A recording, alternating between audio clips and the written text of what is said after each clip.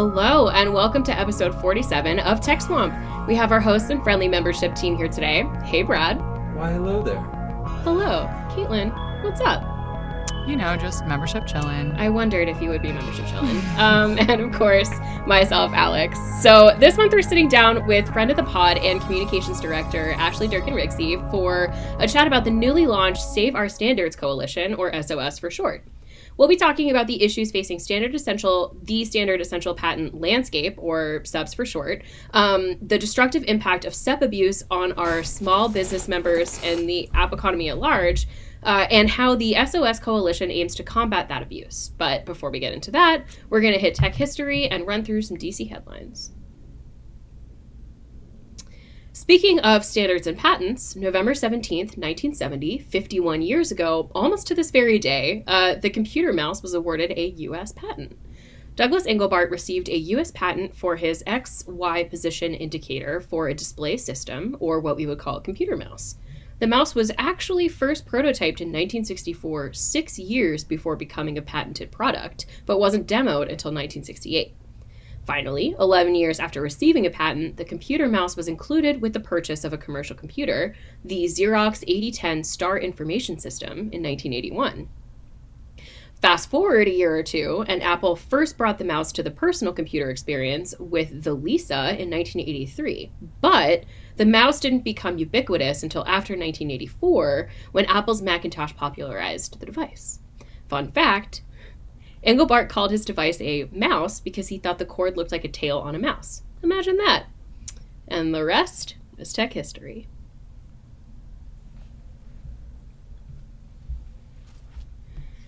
That sound means it's time for What's Brewing in DC. Brad and Caitlin, what are the top tech headlines?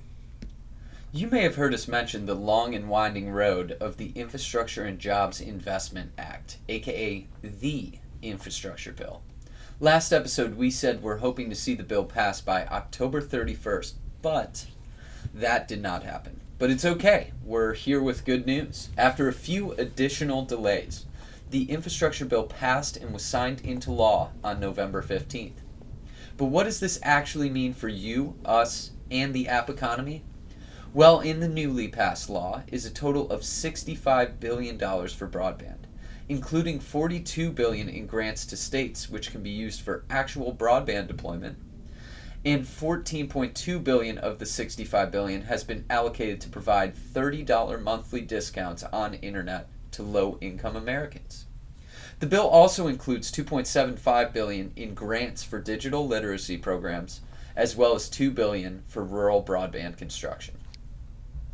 And speaking of bills, the House recently passed the massive $1.7 trillion Build Back Better Act. The bill, which includes several top-line policy priorities of the Biden administration, including universal preschool and paid family leave, is expected to take up much of the legislative calendar for the remainder of 2021. This legislation will now move to the Senate, where it's likely to experience delays similar to the infrastructure bill. We'll keep you posted on Congress's legislative priorities through the end of the year and what to expect in 2022 in our next episode.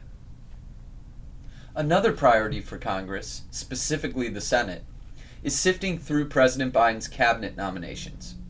Last episode, we filled you in on the nomination of Jessica Rosenworcel, whose FCC nomination hearing took place this past week. But more recently, there was some controversy around an FTC pick. Alvaro Bedoya, a longtime privacy lawyer, also had a recent nomination hearing to serve on the Federal Trade Commission. Bedoya would serve alongside Chairwoman Lisa Khan, who, if you have listened to past episodes, is no stranger to controversy on the Hill herself. The backlash comes mainly from Senate Republicans over concerns Bedoya, as well as additional leadership at the FTC, would act outside of their jurisdiction by creating new rules for things like data privacy rather than focusing on enforcing the current rules against bad actors. We'll be sure to keep you posted on the nomination process of Biden's cabinet in future episodes of Tech Swamp. And that's all for What's Brewing.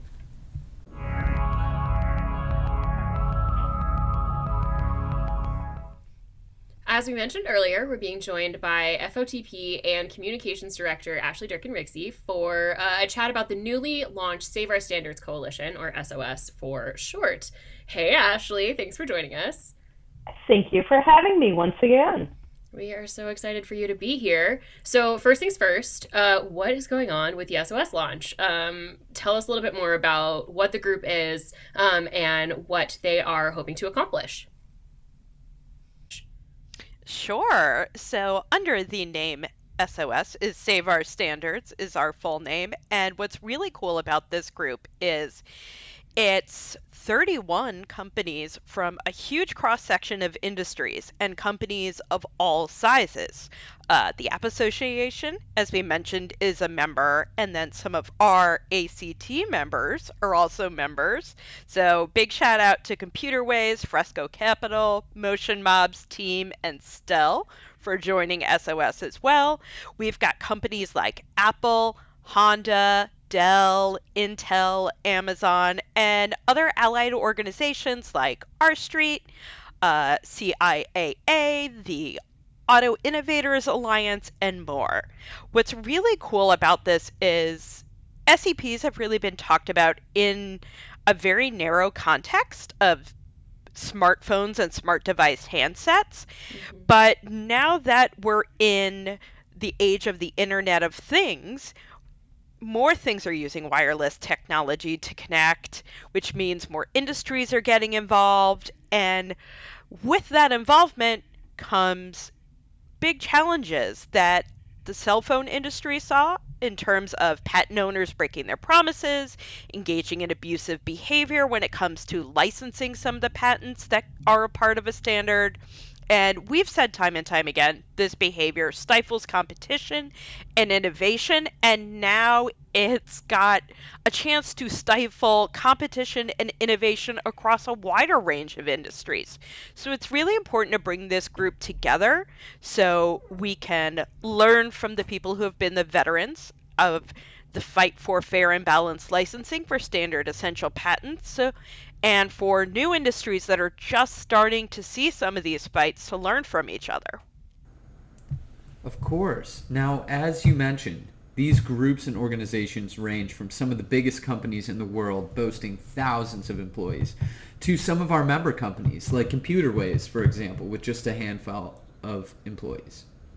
Can you talk about why it's so important for so many varying groups to be represented in a group like this?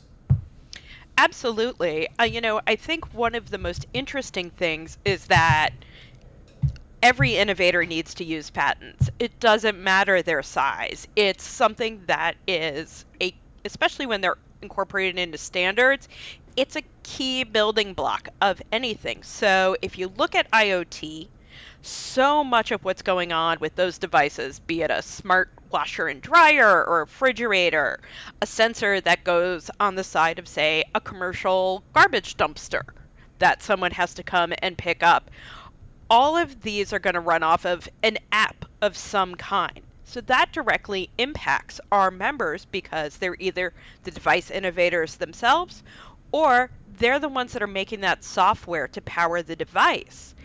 The difference, especially for small innovators, is they don't necessarily have the resources to go toe-to-toe in litigation with a patent holder in this arena. It's easy for a large company with a huge IP department that might have experts in SEPs and the resources to do IP litigation or any other prolonged contract dispute. A lot of small businesses don't. And as we have talked about time and time again, that can really impact a company's bottom line. Like, let's say, Brad, you're making a drone. I'm going to make the app for your drone.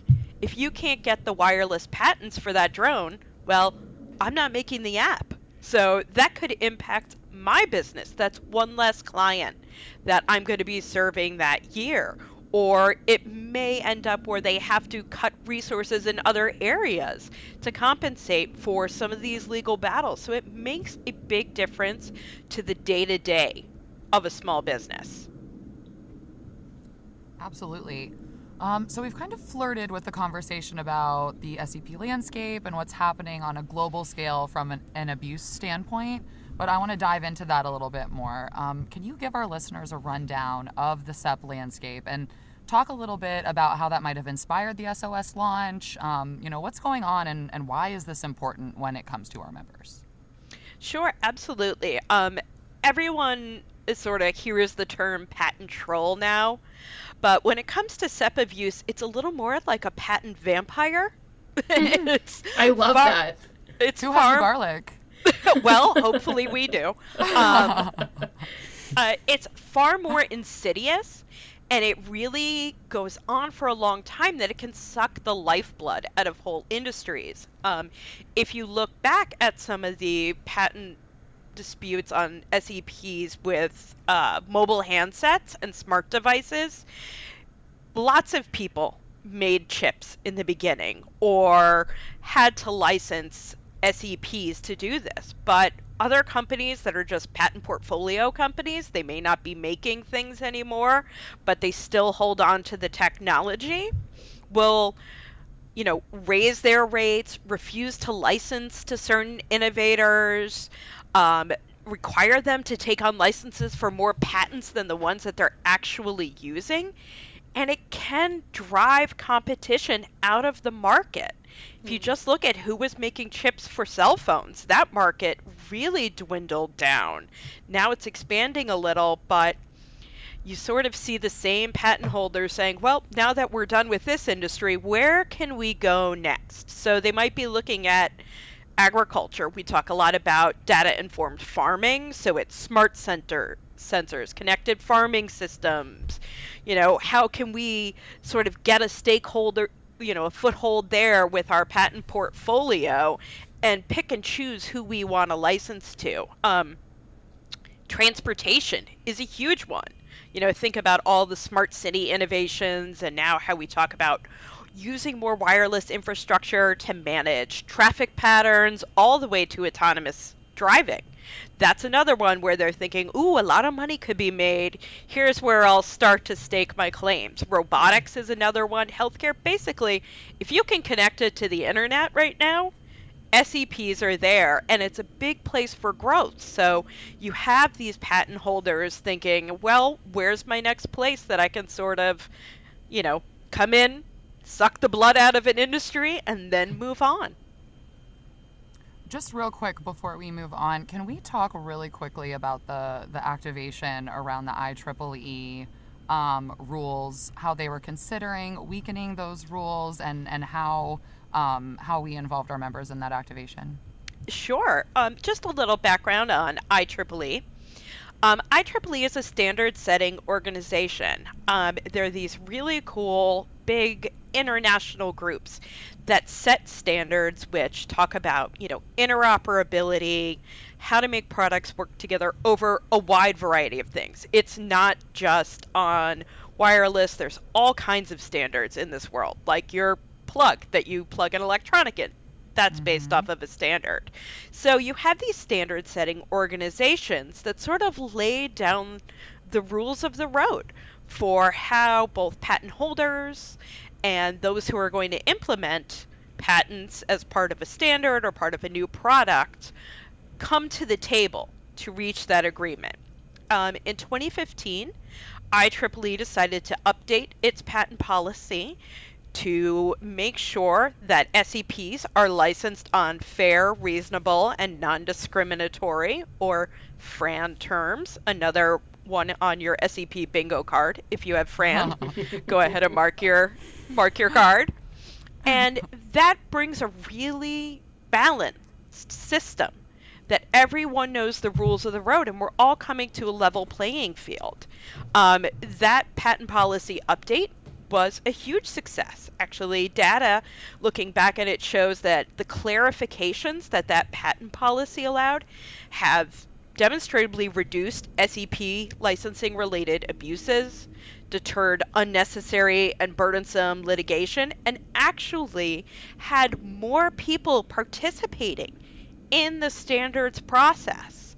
So it was a huge boon, especially for people who are implementing standards.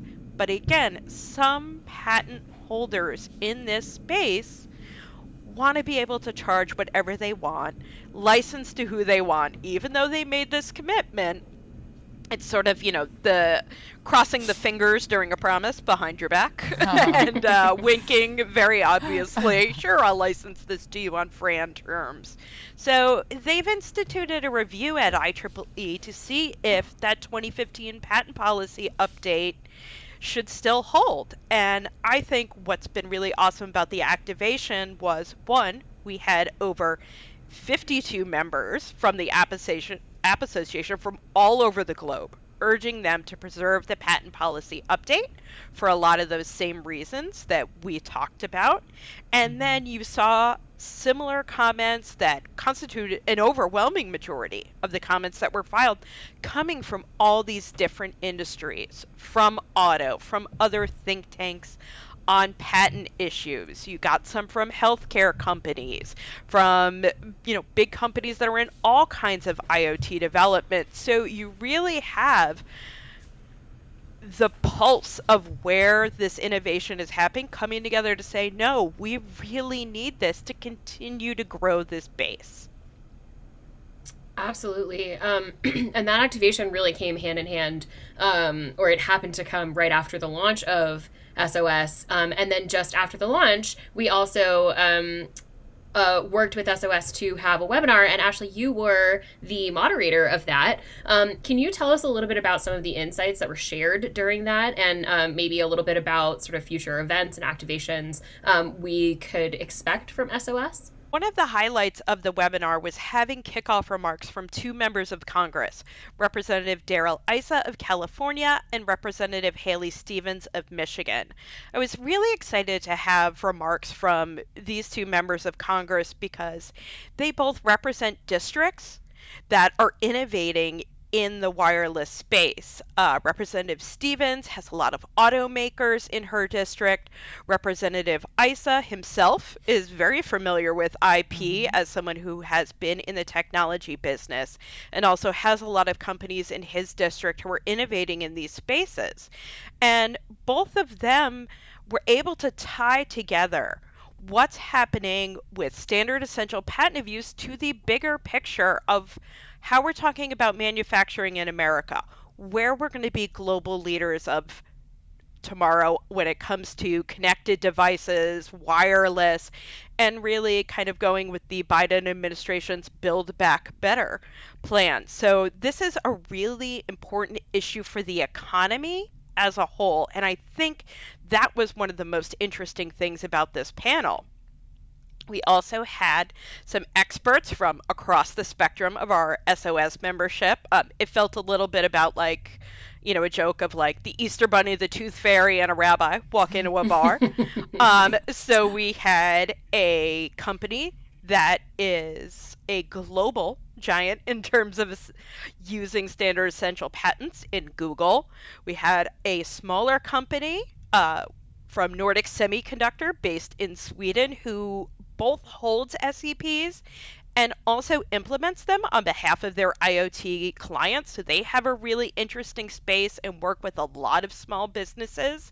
And then we had Public Knowledge, who is a think tank and advocate for a lot of issues related to intellectual property and how it impacts policy, consumers, and the global economy. So you heard all these different people coming together to talk about their part of this issue, but tie it into a bigger picture of the things we need to change on the policy side, for businesses and their individual education around these issues, and just showing the breadth of products that use SEPs. I always love a visual when someone can bring it to a webinar, and Marianne Friedelund from Nordic Semiconductor actually showed us the tiny chip that all this hubbub is about. And it's really cool to see that that is just a small component. That one little component is part of a much bigger product landscape. And if you look at Nordic's website, for example, there are over 1,000 different clients developing different things. Google, as we know, is in so many different spaces when it comes to connecting wireless devices in both smart home, semi-autonomous driving, all kinds of things just beyond cell phones and handsets. And John Bergmeyer from Public Knowledge really tied it together for what does this mean for the economy? What does this mean for the consumer? And in the long picture, it's consumers could be faced with less choice because if there are less innovators in the marketplace, we're missing out on the next big thing. Yeah, absolutely. And sort of in that spirit, is there anything that we should be looking out for from SOS in the future for next year, maybe? Well, just a little tease. If you happen to be in Austin, Texas in March, some of these same panelists are going to join us at South by Southwest to talk about this issue. It's a great place to talk about kind of a niche issue that has a much bigger impact than you think. South by Southwest has so much energy around it, around innovation and how we harness technology to make our lives better. So it's a great place to take that message and talk about that. We also plan to do a lot more education events. So for people who are new to the standard essential patent world, bringing in some outside groups, like we're hoping to get some of those same standard setting organizations to come in, educate participants on what they do, how they can be more involved, and talk with different policymakers and regulators to share best practices around licensing and keep pushing for a fair and balanced standard system. Absolutely. A lot to look forward to. So we're excited to hear more as SOS and their work continues. So thank you so much, Ashley, for sitting down with us to fill us in on Save Our Standards. We, like I said, we're excited to hear more. I'm sure we'll have you back to tell us even more in 2022. Absolutely. And if you'd like to know more about what the coalition is doing, you can visit saveourstandards.com or give us a follow on Twitter at @SaveStandards or friend us on LinkedIn. Absolutely. And we'll have all of those links in the show notes. Thank you so much again, Ashley. Thanks for having me.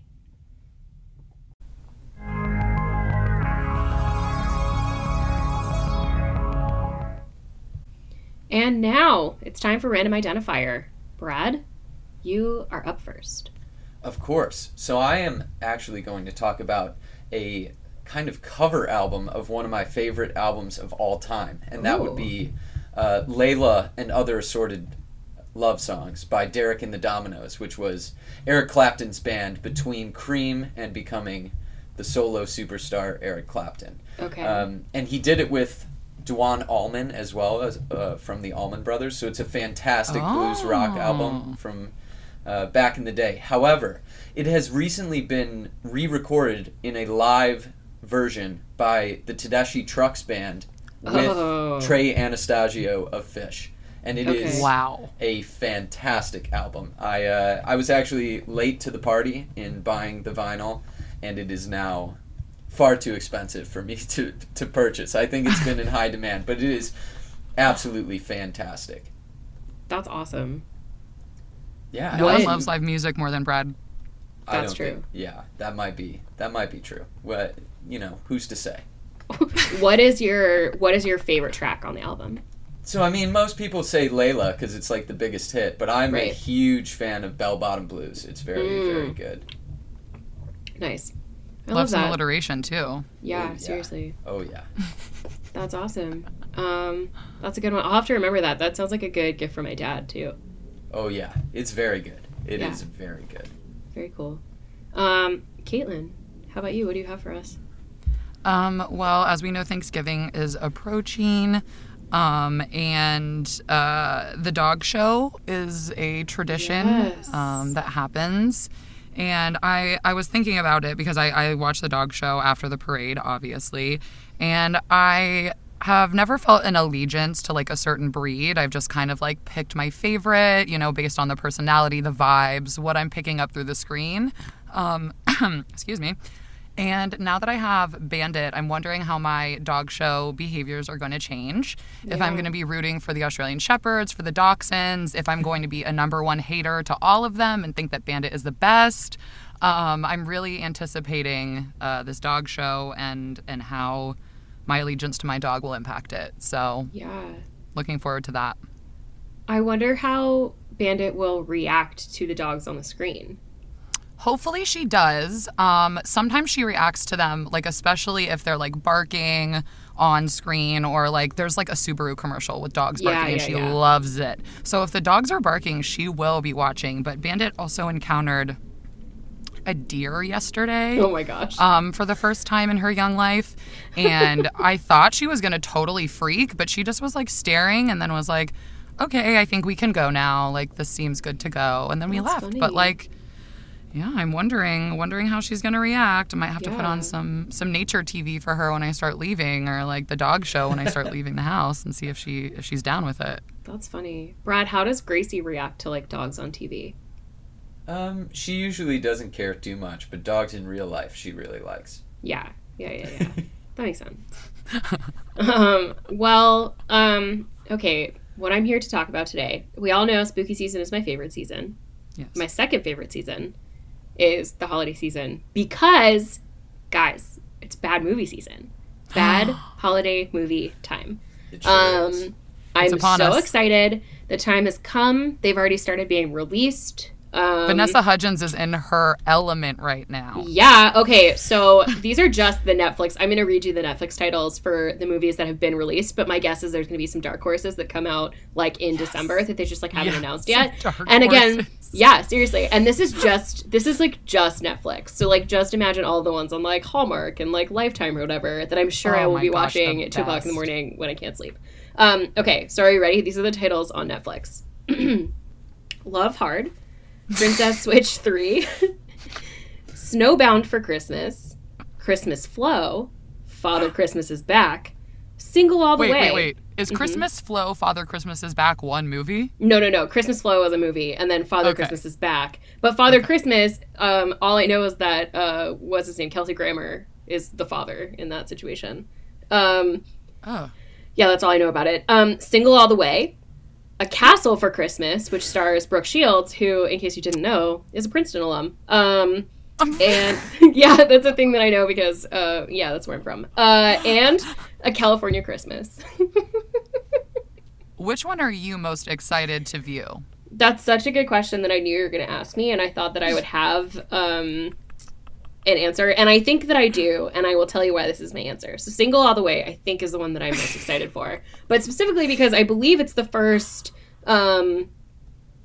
Christmas movie where the love story is not about straight people, which is... Love this inclusive. Yeah. Yes. Yeah. So I think that's why I am most excited for it. And also it has, I don't remember the actor's name. I'm sorry. I'm sure the actor totally listens to Text Swamp and will be offended. Sorry to this actor. But all I remember is that he was in Ugly Betty, and he was very funny. So I'm excited. Yeah. I'll be watching these. I love I haven't watched A Christmas Switch. Is that what it's called? Christmas Switch? Princess Switch. Princess Switch. Mm-hmm. I watched the first one of that, and then I knew there were more, or at least one more, and I did not complete the second one. Yeah. But I think this might be the time because I'm home with my family. Like, Right. It's always more fun to watch that with someone else. So, like, I'll, like, force my sister to watch it and my niece or something. Exactly. Who is an infant, and she will watch it. Yeah, I also watched the first one. I started the second one. I didn't get through the second one, but I'm going to give it another chance this year. I think I'm in a better... If you didn't get through the second one, how am I supposed to get through the second one? I mean, it was rough stuff, but... I don't have a prayer to get through it, so... Brad is just, like, blocking Netflix from his entire device so that he doesn't even have to see them. I deleted it. I'm just ready, because remember there was the royal, whatever, the one with the royal, and it was like first they meet and they fall in love, and then they had a baby. It was the royal baby, and then royal and Christmas Prince. Yeah, that one. Thank you. I'm hoping that the third one is one of the dark horses. Why do I know that? Because I've talked about it every year for 3 years.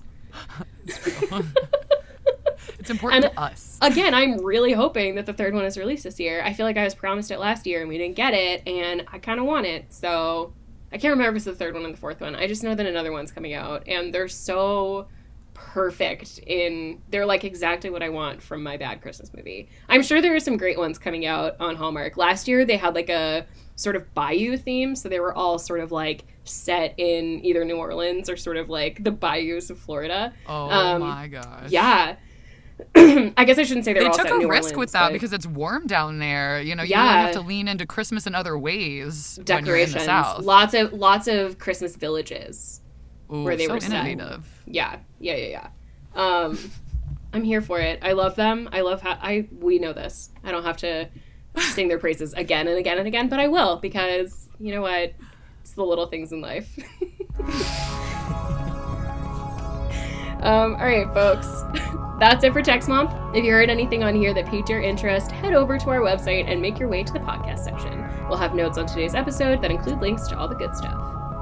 And we now have transcripts available. You can find them in our show notes as well as on podscribe.com. Just search Text Month. And don't forget to subscribe on Apple Podcasts, SoundCloud, Spotify, and Stitcher. And of course, we would love a rate and review. 5 stars only, please. And that's all for today, folks. Everyone, say bye. Bye. Bye.